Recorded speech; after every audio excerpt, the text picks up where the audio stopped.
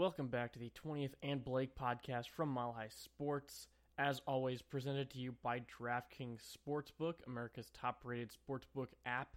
I'm your host, Cade Walker, and there's quite a bit on the docket to talk about today. To start off, I'd like to congratulate reliever Daniel Bard for the Colorado Rockies for receiving Comeback Player of the Year award. This was well-deserved. I believe there was 7 years and 79 days between his last Major League appearance and his first one this season, and he was very effective this year. He was probably the most effective reliever on the Colorado Rockies this season, and he did that without playing baseball in years. I mean, he played as a coach at sometimes, shagged baseballs, and maybe played catch here and there, and then came back, made a full-on comeback, and was a contributing member on the Colorado Rockies, and he's back again with the Rockies again this year, so hopefully he can continue that success. And, without seven-ish years of wear and tear on his body, hopefully he can extend his career a little bit longer than normal. So that's good news for Daniel Bard, and good for him. Congratulations to him.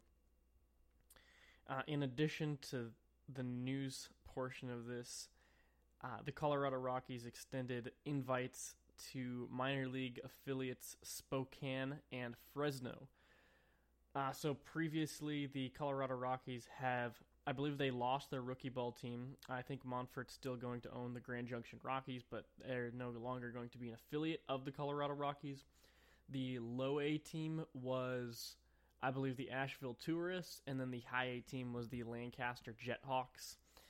And both of these teams were replaced. I believe the low A team is going to be the Fresno Grizzlies now, and the high A team is going to be the Spokane Indians. This is part of an effort recently of minor league baseball to make it more regional. Asheville is in South Carolina. It's a little bit further. Lancaster's, it's still in the region, the western area. Now most of the minor league affiliates for the Colorado Rockies are in the similar region. Spokane's in Washington, Fresno's in Northern California. Obviously, Albuquerque's just down I-25. And the one exception to that is the Hartford Yard Goats. Having a double-A team in Connecticut is definitely an interesting choice for the Colorado Rockies, but I like the branding with the Yard Goats. It's a good team, and it's a good place to play baseball. It's a weird and different environment. I think Albuquerque is very similar to Colorado because of the altitude. Hartford is not. So the similarities and the differences there are pretty interesting. But new minor league teams for the Rockies lost the Asheville Tourists and the Lancaster Jethawks, and extended the invites to Spokane Indians and Fresno Grizzlies.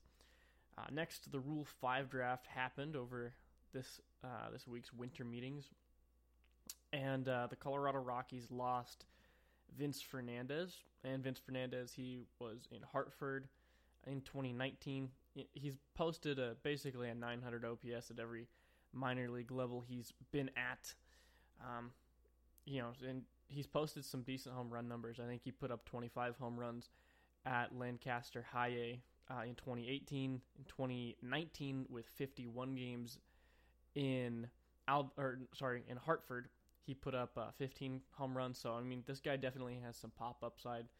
And I think it was kind of disappointing that the Rockies lost him, but at the same time, I think they did not protect him because he was suspended last season for 50 games for violating the MILB policy of amphetamine abuse.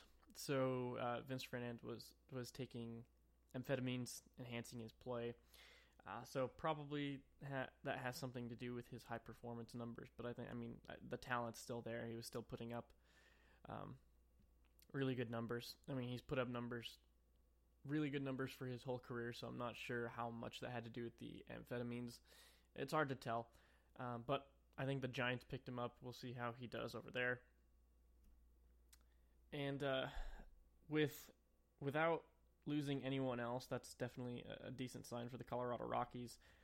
Riley Pint was kept, so the Rockies still have at least another year to figure out what Riley Pint is doing and seeing if he can contribute and be anything. He has one of the greatest disparities between his floor and his ceiling. And I've talked about Riley Pint before, and I think he has great potential. He just needs to figure out the mental side of things, and that's not an easy task considering 90% of baseball is mental and the other half is physical. But that's what Riley Pint is at right now. But he's still with the Rockies, so that's good. The Rockies did pick up someone in the Rule 5 draft. I think with the 7th pick, the Rockies picked up Jordan Sheffield from the Dodgers organization. Sheffield has some good tools. He throws 98 miles an hour, decent slider and changeup. He was drafted 36th overall a couple of years ago as a starter, but some control issues caused the Dodgers to convert him in the minor leagues to a reliever. So he's kind of a reliever convert with control issues, so we'll see how much he can contribute this year. So that's he has the tools to be good. We'll see how he is. I mean, 98's good. That's a very, very solid number, and that'll play at Coors Field if he can control it and command it well enough. Last piece of news here. According to a couple sources to the Denver Post, trading Nolan Arenado is still a realistic possibility as of an article on the Denver Post from Patrick Saunders only 3 days ago. That's definitely a possibility considering the fact that we've seen the front office make a lot of cost-cutting moves, such as releasing David Dahl, non-tendering him, as well as a couple moves. And one thing I'll definitely talk about on the second half of this show regarding the cost, but there's definitely been some cost-cutting moves, and that's come from the top, that's come from the owner. And a very large cost-cutting move would definitely be to move Nolan Arenado, considering his contract, and not having to worry about paying that down the road. I think Monfort might, I'm not sure what he wants to do. I think he wants to keep Nolan, ideally, but he definitely also does want to control cost. And I talked about the David Dahl move more being a cost-controlling move than a move from Bridich to try and improve the team in some capacity. So that's the news segment for you today. Before I get into the last segment, I want to talk about our sponsor for this episode, and that's DraftKings Sportsbook, America's top-rated sportsbook app, and they're wishing you the happiest of holidays. And to kick off the season of giving, DraftKings has new promotions and odds boosts every day this week. Luckily for us sports fans, there is an abundance of action taking place this week. Football teams are in the hunt to secure their place in the playoffs, while college basketball season is just getting underway. There's no better place to get in on all of the action, and if you haven't tried DraftKings Sportsbook yet, head to the App Store now because you don't want to miss this.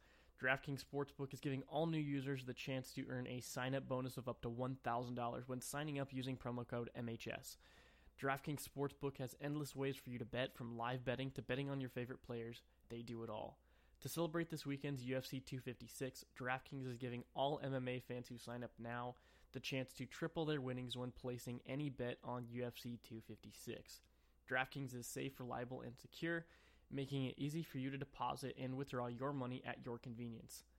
Download the top-rated DraftKings Sportsbook app now and use promo code MHS when you sign up to get up to $1,000. That's code MHS to get a deposit bonus of up to $1,000 for a limited time only at DraftKings Sportsbook. Must be 21 or older, Colorado only. Bonus comprised of a first deposit bonus. Deposit bonus requires a 25x playthrough. Restrictions apply. See DraftKings.com/sportsbook for details. Gambling problem? Call 1-800-522-4700. So the last bit of news that I did want to discuss was a report, piece from two of my favorite sports journalists in the baseball world. And it was a collaboration piece between Nick Groke at The Athletic and also Eno Saris at The Athletic. Groke has done a great job covering the Rockies for The Athletic, and Eno Saris is one of the more advanced sports journalists in in baseball. He's covered so many different issues, and he's definitely on the cutting edge, at least especially in terms of when combining a new wave of modern baseball and bringing that to people in a journalistic fashion. So these are definitely two guys that I respect. So, seeing this on a collaboration piece was, it was really cool to see from a journalistic perspective, but also pretty bittersweet considering the contents of of this piece. So the headline for this piece was Rockies Analytics Department gutted by departures, widening the Coors Field gap.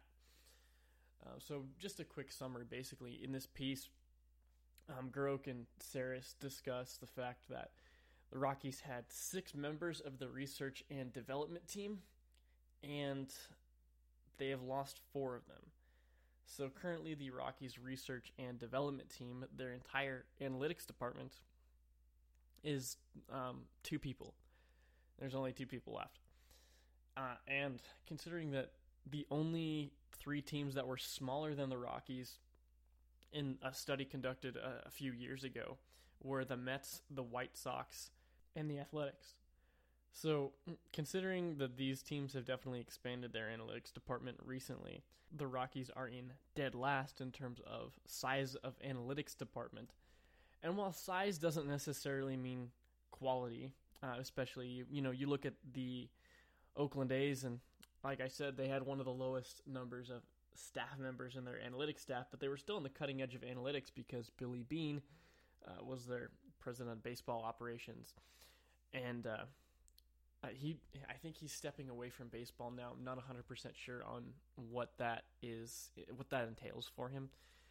But the A's have been on the cutting edge of analytics because of Billy Beane. And, the White Sox have made a lot of great decisions based off of their analytics staff. They've also done the opposite of that as well. But, these teams are all expanding their analytics staffs. And the Rockies, whether it be from the top or whether it be an internal issue, have cut down on their analytics staff. Their analytics staff was cut into thirds, really, and they only kept one of them. So this is just a very discouraging development considering, how many times have I talked about analytics on this podcast? How many times have I just gone over the importance of analytics when it comes to running a baseball team, but not only running a baseball team, trying to win with said baseball team. Now, if the Rockies would simply hire someone with, a decent use of publicly available stats, most of these teams like the Dodgers, the Yankees, the Rays, especially the Rays, are creating their own proprietary stats that are, fueling their decisions and making projections. But teams like the Rockies are way behind the curve where they're not even making decisions that line up with publicly available stats, much less proprietary stats created in-house because they don't have enough manpower to do so. I read off the Dodgers analytics staff a couple weeks ago, just after the World Series, and they have like 50 plus guys in their analytics staff, and they all do different things. But the Dodgers base a lot of their decisions, a lot of their development on their analytics staff, and the Rockies basically don't. They don't do that hardly at all. And now that it doesn't seem that they are investing too much in analytics staff, it doesn't look like the Rockies are that interested in improving in the future. And you'd think Dick Monfort would be into that sort of thing because, he's been cutting costs recently, and I get it. He was hit with the pandemic, and there's money that was lost there. And teams around the league are doing that as well. You look at the Phillies. The Phillies said they lost like $2 billion or something ridiculous like that. Whether that's true or not is still in question. But, they did definitely lose a big chunk of money. If Dick Monfort is interested in saving money and maximizing the product that he puts on the field with the limited amount of money that he may have now, analytics is the perfect way to do that. You hear the line from Brad Pitt in Moneyball. He says, there's rich teams, there's poor teams, and there's about 50 tons of crap. And then there's us. The Rockies aren't even necessarily a poor team. They're slightly above average in terms of their payroll. If they maximize the dollar amount that they were willing to spend, they'd probably put a very consistently good product on the field. And they would do so not by investing necessarily as much in players, but in the analytics staff, which will help you control cost. The Rays have one of the lowest payrolls in baseball. A lot of people made a big deal out of that. They're paying these guys like basically nothing. Not nothing, but they're still millionaires.